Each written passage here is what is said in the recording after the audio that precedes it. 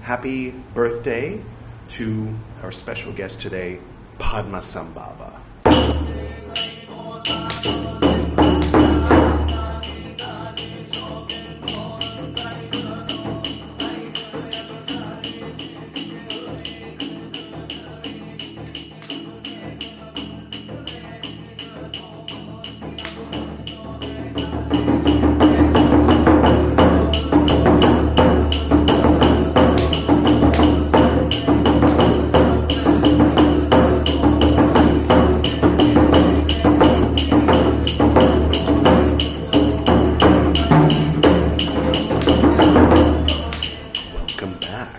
This is Edward Reeves' Buddhist Books Podcast, episode 86, Tipiṭaka part 25. I hope. I'm flying blind here, just going purely based on memory.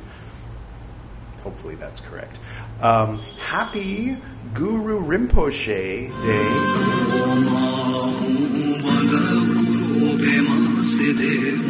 Happy birthday to our special guest today, Padmasambhava. You can see I got a little dressed up. Got the lapis lazuli rocking.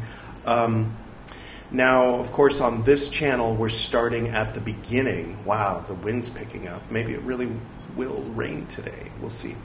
Okay, so yeah, on this channel, Edward Reeves Buddhist Books Podcast, we're starting at the beginning of Buddhism.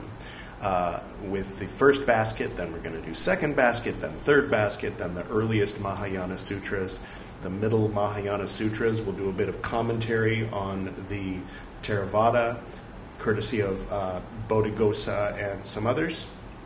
And then we'll get into the later Mahayana Sutras, and then we'll get into the Vajrayana Sutras, and then another 200-300 years after that is when they start really emphasizing Padmasambhava. So it's gonna be a while. I might be full gray or silver by then. But if you'd like to skip ahead and hear me recite a bit of Padmasambhava's life story, you can click here.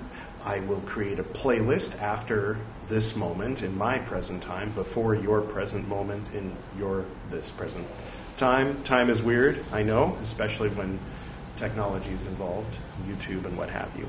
Even watches kind of mess up our sense of time, don't they?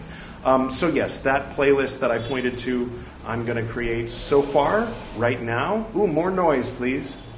In present day, my present day, there are 2 videos on there in which I recite 6 of the cantos of The Life and Liberation of Padmasambhava by Yeshe Tsogyo, as channeled by somebody, a treasure finder. You know how it goes. So yeah, that's that. I think that's about it for that. Just on a personal note, the practices that my dad raised me with were not focused so much on deities, not focused so much on scriptures, focused more on meditation and chanting in each of the spheres and a bit of prayerful devotion and that kind of thing. And then, I mean, for lack of any better word, magical practice. He had a dorja. It wasn't this dorja. His is over there. But yeah, working with the dorja in different ways, healing, astral projection, this kind of thing. Sort of the New Age end of the spectrum of Tibetan Tantric Buddhism, but not Shambhalaya, but probably adjacent. He probably, any of the people that he knew and practiced with would probably resonate with them. Anyway, so yes, then later in my own personal research, I came to discover the existence of Padmasambhava. So then, by virtue of his having taught everything to Yeshe, where Padmasambhava goes, so does Yeshe go. So why don't we just keep her there? Yes, and so that was when Nyingma Buddhism was established. And the closest that I could find when I started researching all the different forms of Tibetan Tantric Buddhism, monastic and otherwise, was Nyingma. And so I started working with Vajraguru and doing the Vajraguru chant and connecting with Vajraguru and that kind of thing much more recently, just about 5-6 years ago. And, getting as much information as I could about that, as I felt that it tied in with the practice that I had been raised with. And that's why, generally speaking, I don't identify as anything so much anymore, just as a person on the path. I don't really like all the connotations and implications and things that come along with identifying with something. Oh, so you're a this or a that. Oh, okay, what level are you? It implies a lot. It implies a hierarchical structure. It implies a superiority and inferiority on whatever level. So I just say, no, I'm not any of those things. I'm just a dude. Just pay no attention to this. But this does happen to be a Nyingma monk's robe, a non-monastic monk's robe, from what I understand. So, that all being said, we ended up over here at the beginning, so we'll dial it back, and we'll get back to the early Buddhism, pre-sectarian, early Theravada, and continue reading the rules with Saṅghàdisesa 9. If this is your first time seeing me, click here instead. You can start with Parajika 1. It's really nice how it starts, if you haven't seen that one.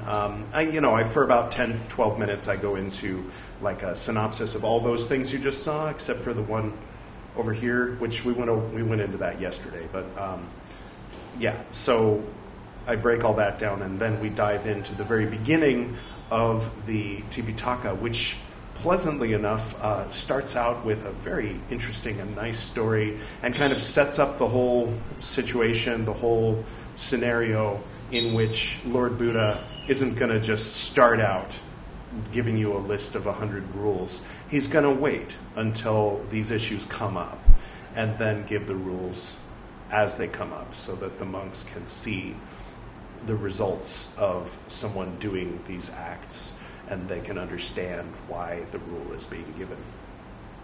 So, and that all had to do with ensuring the longevity of the Dharma, ensuring the longevity of his teachings and his order, doing it this way in order to ensure the longevity of his order. Because someone asked him, I believe it was Amitabha, or no. Ananda, not Amitabha. Ananda had asked him, what makes the difference between an order that lasts and one that doesn't last? And he said, well, one that lasts has a set of rules and teachings, and they chant them and they remember them, and it goes forward. And the ones that don't last, the master goes around and kind of micromanages everybody's path and just kind of helps that individual to attain enlightenment, and then so those only last a few centuries. But the ones that last for millennia function like this. So Ananda says, well, then give us the rules. And he says, not today. I'm going to be giving you the rules as it comes up. And then it starts to come up, and so then you're set up to start. Oh, okay. Rule number 1, rule number 2. This is why that rule exists, and so on and so forth. Okay, so here we are, and. Happy birthday to you. Shall we? Formal meeting. Saṅghàdisesa, Part 9. At one time, the Enlightened One, the Lord, was staying at Rajagaha in the bamboo grove at the squirrels' feeding place. We've been here before, haven't we?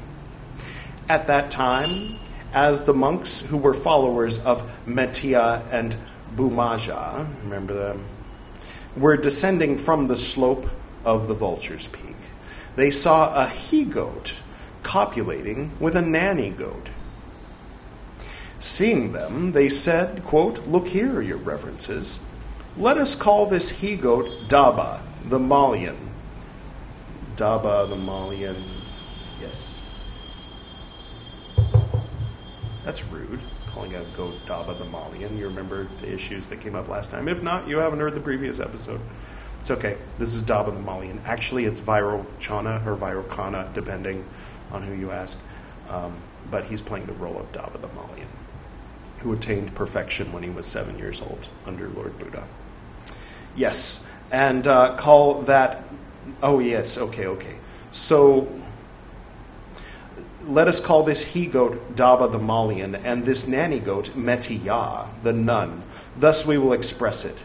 Quote, formerly, your reverences, quote within quotes, formerly, your reverences, we spoke to Daba, the Malian, about what was heard.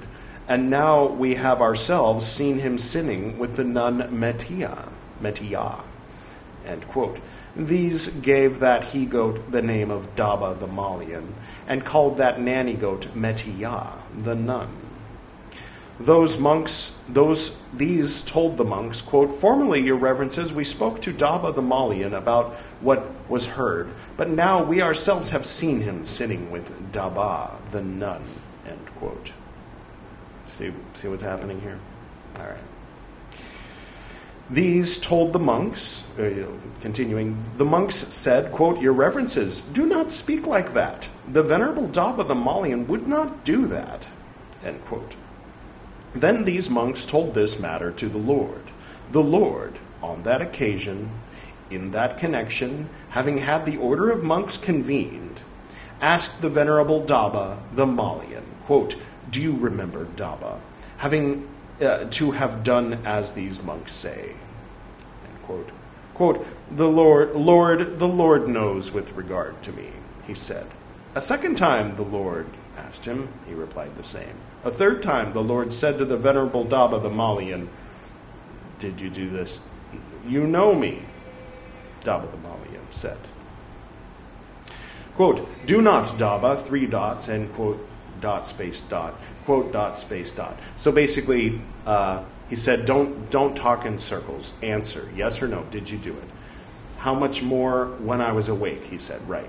So you remember the opening to yesterday's, the little clip at the beginning. I have not had sexual intercourse even in a dream. How much less so when I was awake? Or how much more so have I not had it when I was awake? Then the Lord addressed the monks, quote, because of this, monks, you should put questions to these monks, quote. Having spoken thus, the Lord, rising up from his seat, entered the vihara.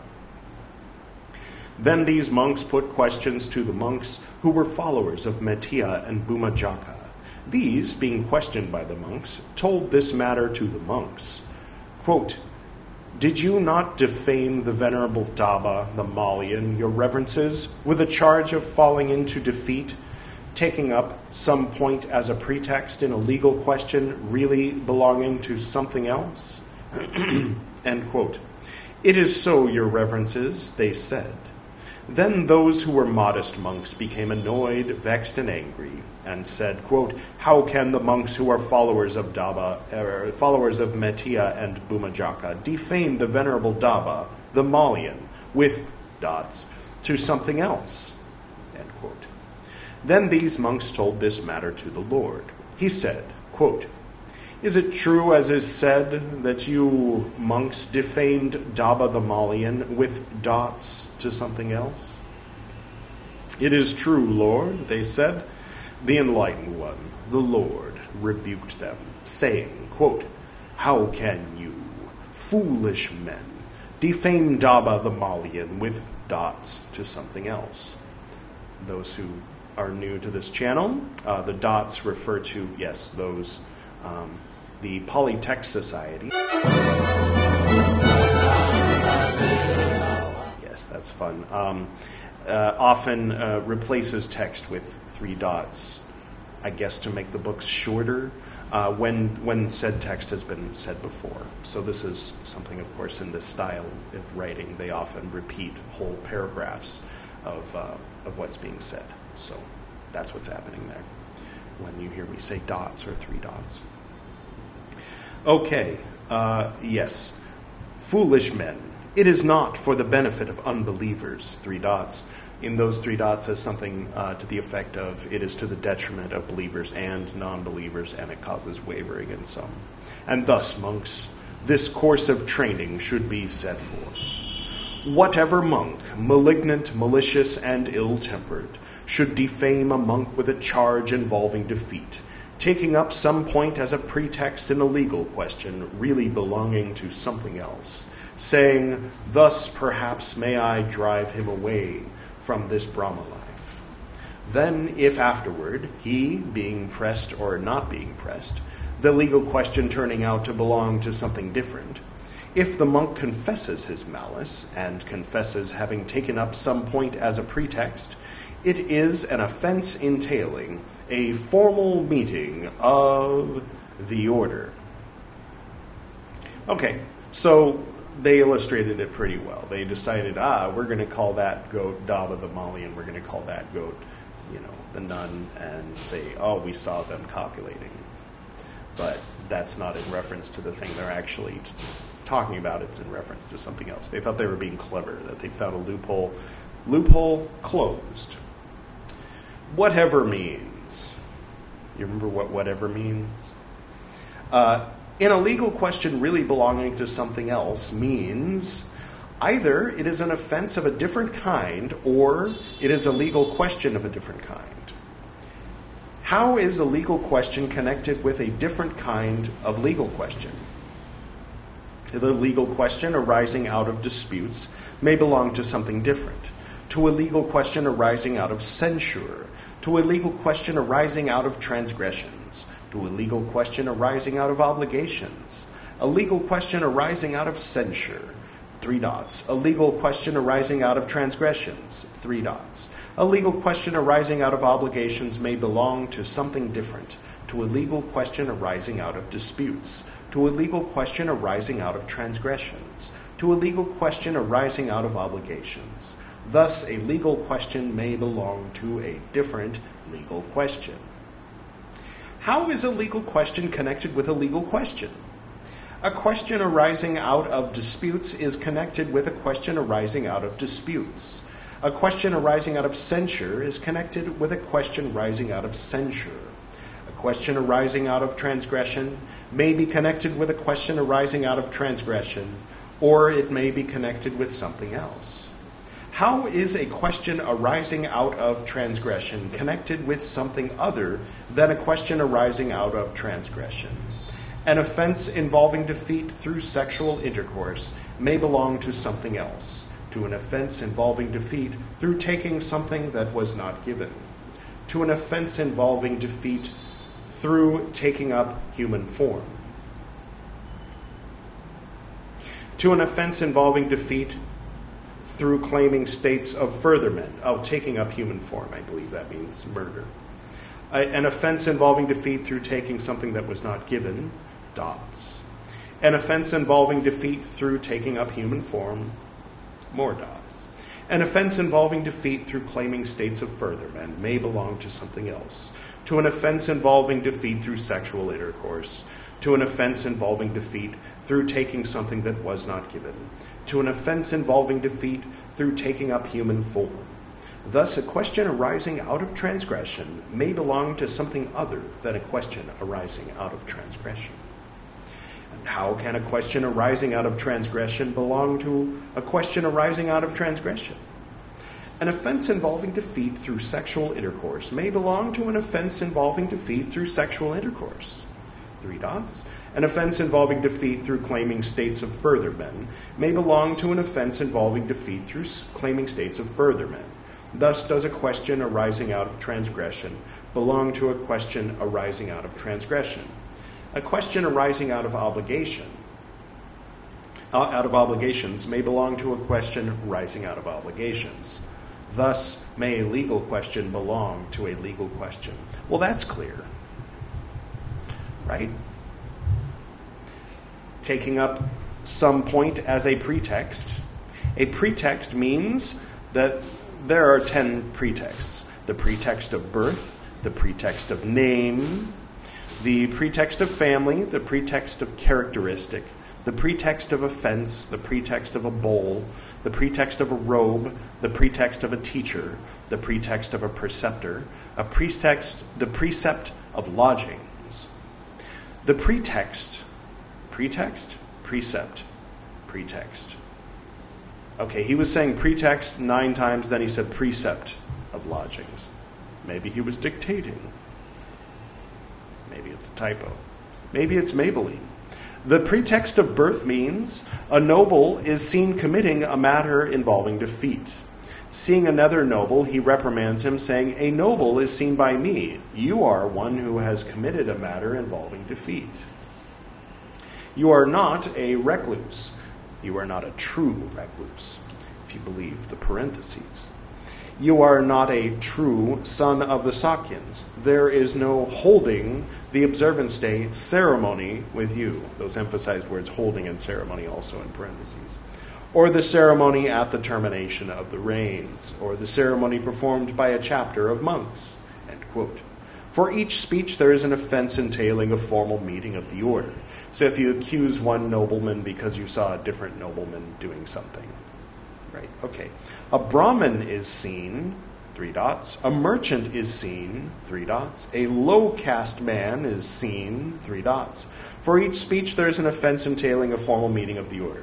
So in the dots, there's that whole same situation. He sees a Brahmin, he accuses a different Brahmin.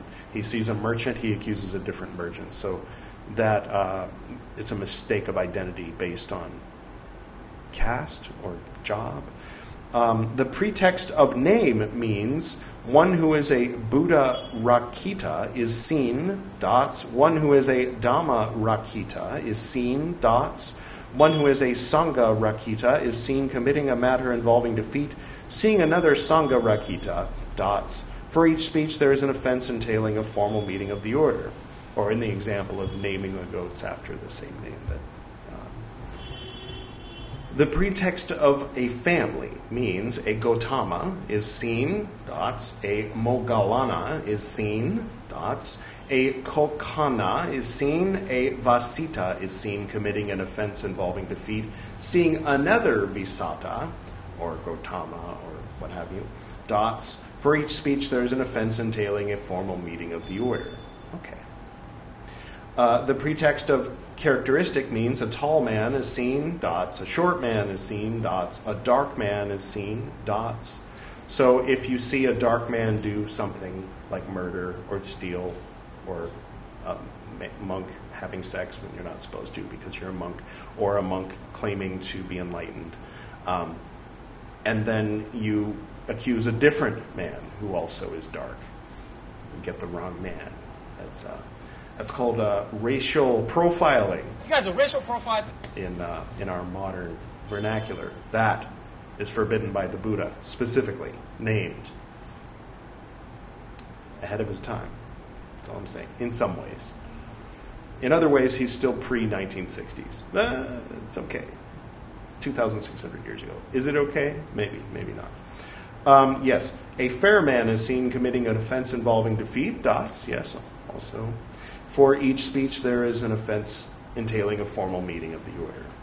So in the previous one, it was about false accusation, just out of malice, just out of wanting them to be out of here. In this, he's covering false accusation, intentional or accidental, although he did say with malice in your heart. So, well, regardless. Yes, based on mistaken identity because he was tall or because whatever, he looked like his cousin. The pretext of an offense means one is seen committing a slight offense, and if he reprimands him for a matter involving defeat, saying, "You are not a true recluse," dots. For each speech there is an offense entailing a formal meeting of the order. So if somebody does something like that would be considered a wrongdoing, like petting the hair of a eunuch, first thing that came to mind, and someone said, you had sex with that eunuch. No, I was just petting her hair, or whatever pronoun they prefer. Then that entails a formal meeting of the order because you're exaggerating the offense and to the level of defeat. The 4 defeats: murder, sex, stealing, pretending to be more enlightened than you are. The pretext of a bowl means one carrying a copper bowl is seen, dots. One carrying a bowl of hide is seen, dots. One carrying a cracked bowl is seen committing a matter involving defeat, dots. For each speech, there is an offense entailing a formal meaning of the order. So, a monk, you see a monk with a bowl do something absolutely wrong, and you accuse a different bowl who also has it. You accuse a different monk who also has a bowl, right? The pretext of a robe means one wearing robes taken from the dust heap is seen, dots. One wearing householder's robes is seen, committing a matter involving defeat, dots. For each speech, there is an offense entailing a formal meaning of the order, mistaken identity based on what they're wearing, or presumably all of these things. I saw a man wearing that kind of robe with that color skin, carrying a bowl from that family, and he was tall. That was his cousin. They're both in the same, order. They have the same robe, and they look very similar. So, get it right, right? The pretext of a teacher means the pupil of such and such a one is seen committing a matter involving defeat, dots. For each speech, there is an offense entailing a formal meaning of the order. The pretext of a preceptor means the novice of such and such a one is seen committing a matter involving defeat, dots. For each speech, there is an offense entailing a formal meaning of the order. The pretext of lodgings means a dweller in such and such lodgings is seen committing a matter involving defeat, dots. For each speech, there is an offense entailing a formal meaning of the order. Translator's note. With a charge involving defeat means, here we go. This is actually the text. With a charge involving defeat means one of the four.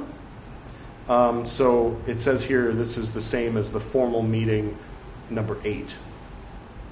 A question arising out of obligations. Okay, with a charge involving defeat. Right, one of the 4 defeats that I just mentioned.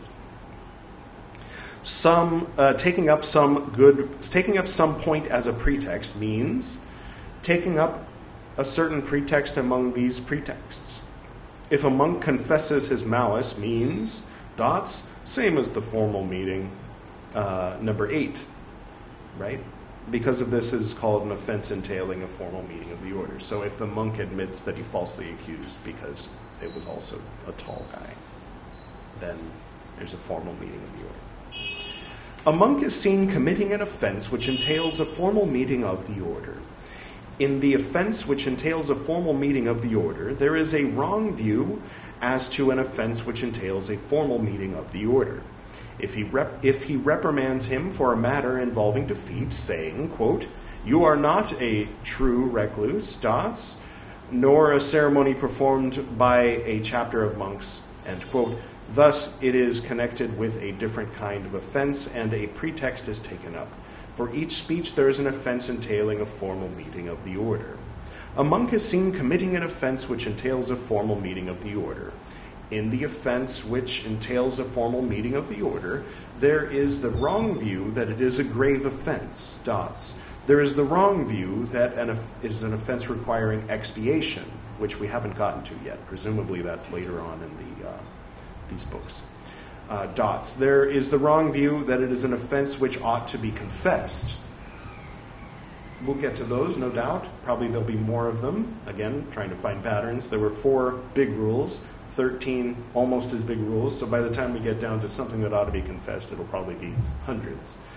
Anyway, dots. There is the wrong view that it is an offense of wrongdoing. Dots. There is the wrong view that it is an offense of evil speech.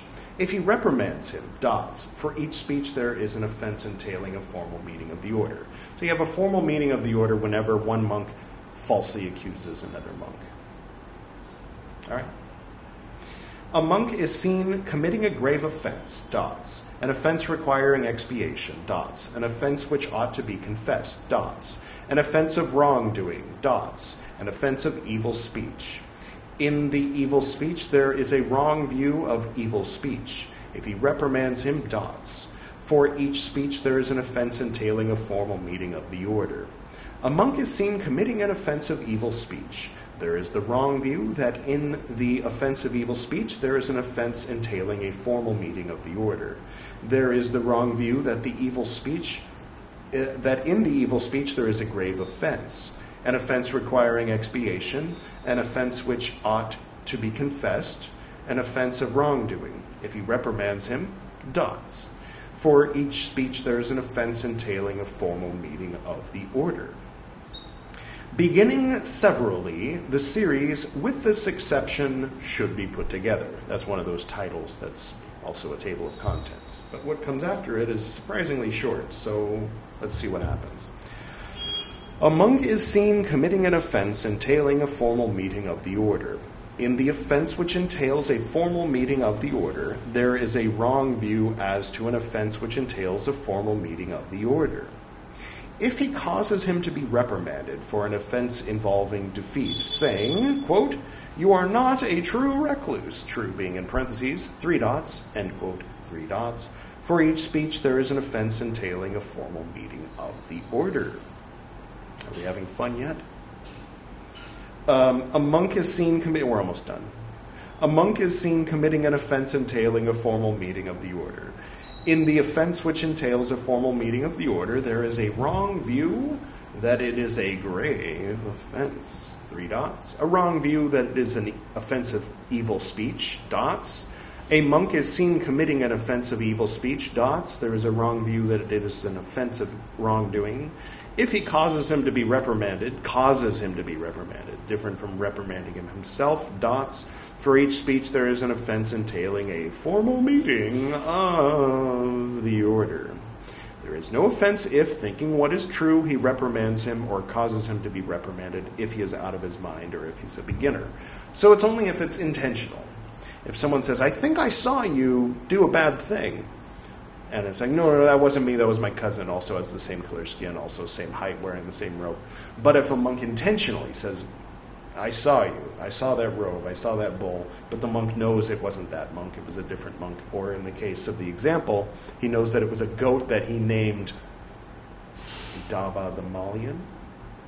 Anyway, told is the 9th offense entailing a formal meeting of the order.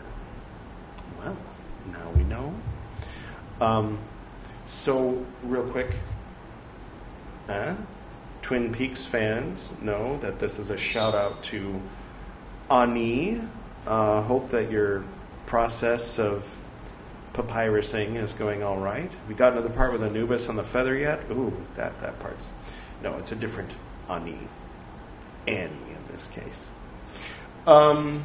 So, yes, I want to close with a recital that I did, I think about 7 years ago, 6 or 7 years ago, of what was purported to be the song that Padmasambhava sang to the king, the Dharma king, and his court, and the people there in Tibet when he was leaving.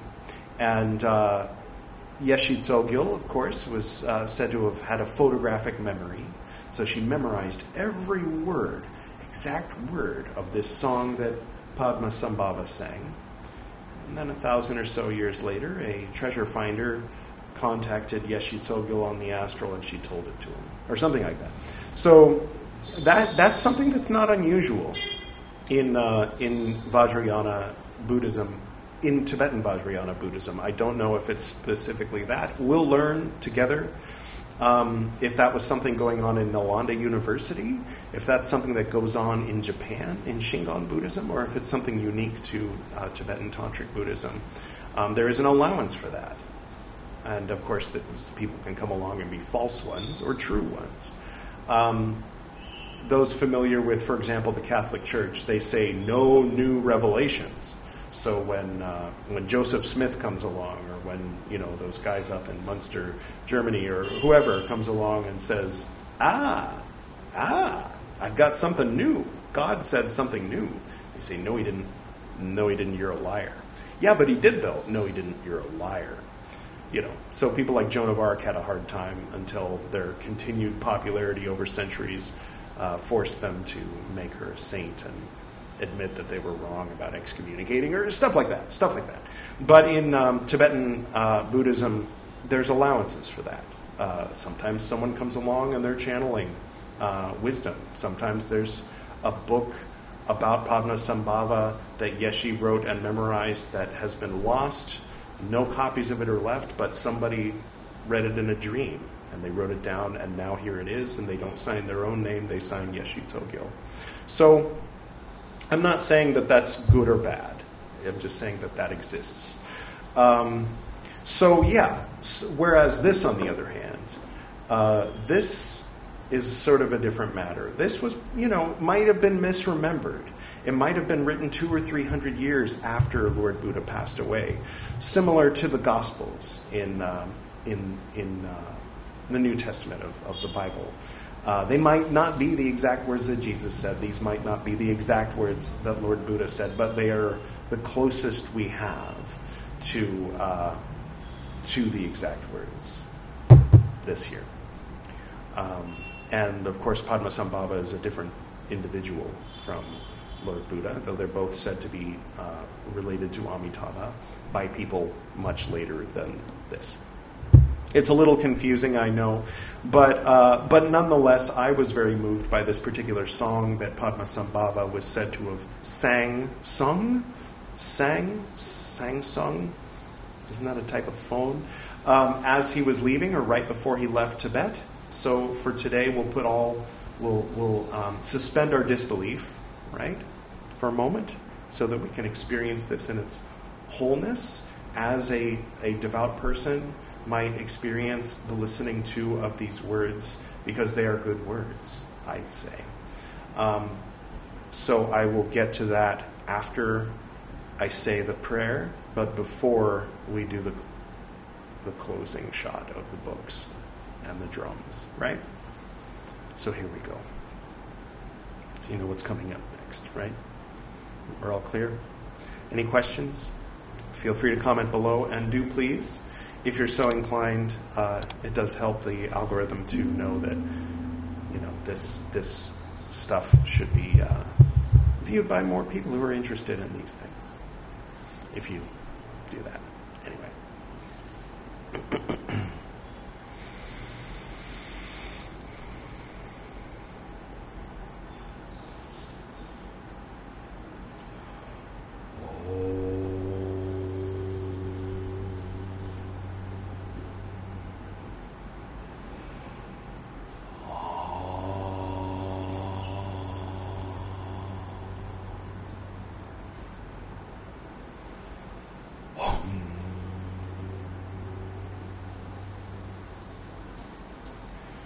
To the north and to the south, to the east and to the west, to the spirits of light among us and to the spirits below, we send out our reverent love and compassion.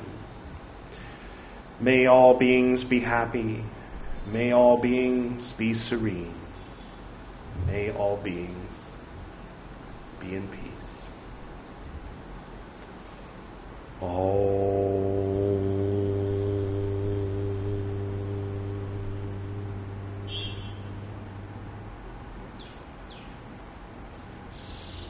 Until next time.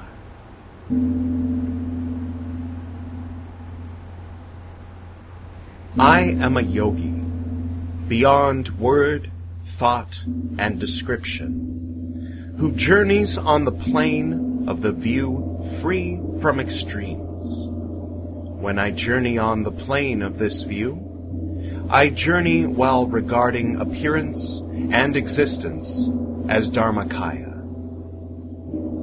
I am a yogi of luminous appearance and emptiness, who journeys on the plane of the meditation of empty bliss. When I journey on the plane of this meditation, I journey beyond meditation and post-meditation.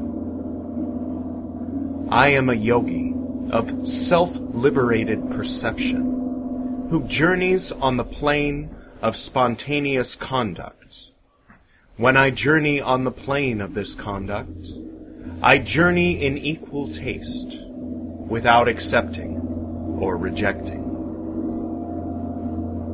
I am a yogi of self-existing non-fabrication, who journeys on the plane of spontaneously accomplished fruition. When I journey on the plane of this fruition, I journey free from hope and fear. I am a yogi, beyond word, thought, and description, who journeys over the pass of the view free from extremes. When I journey over the pass of this view, I journey beyond meditation throughout day and night. I am a yogi of luminous appearance and emptiness, who journeys over the pass of meditation of empty bliss. When I journey over the pass of this meditation, I journey free from dullness and agitation.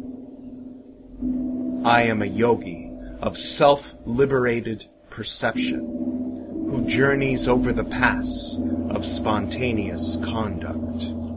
When I journey over the pass of this conduct, I journey while sowing the seeds of omniscience.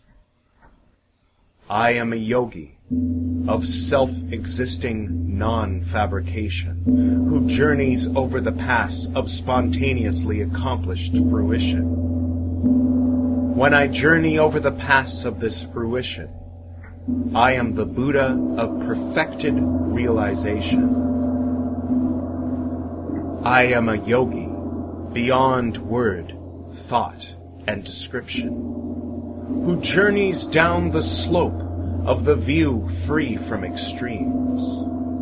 When I journey down the slope of this view, I dwell in the state of non-arising dharmata. I am a yogi of luminous appearance and emptiness, who journeys down the slope of the meditation of empty bliss. When I journey down the slope of this meditation, I dwell in the state of undistracted non-meditation. I am a yogi of self-liberated perception, who journeys down the slope of spontaneous conduct. When I journey down the slope of this conduct, I act according to the words of the Sugātas. I am a yogi of self-existing non-fabrication, who journeys down the slope of spontaneously accomplished fruition. When I journey down the slope of this fruition, I am the Buddha whose stream of being is purified. I am a yogi beyond word, thought, and description, who journeys to the place of the view free from extremes. When I journey to the place of this view, samsara and nirvana are of the same nature. I am a yogi of luminous appearance and emptiness, who journeys to the place of the meditation of emptiness bliss. When I take the journey to the place of this meditation, the nature of thought is wisdom. I am a yogi of self-liberated perception, who journeys to the place of spontaneous conduct. When I journey to the place of this conduct, appearance and existence have the nature of a mandala. I am a yogi of self-existing non-fabrication, who journeys to the place of spontaneously accomplished fruition. When I journey to the place of this fruition, everything is the nature of Buddhahood. Once you realize the intent of this song, samsara is nothing to be rejected, and nirvana is nothing to be accomplished.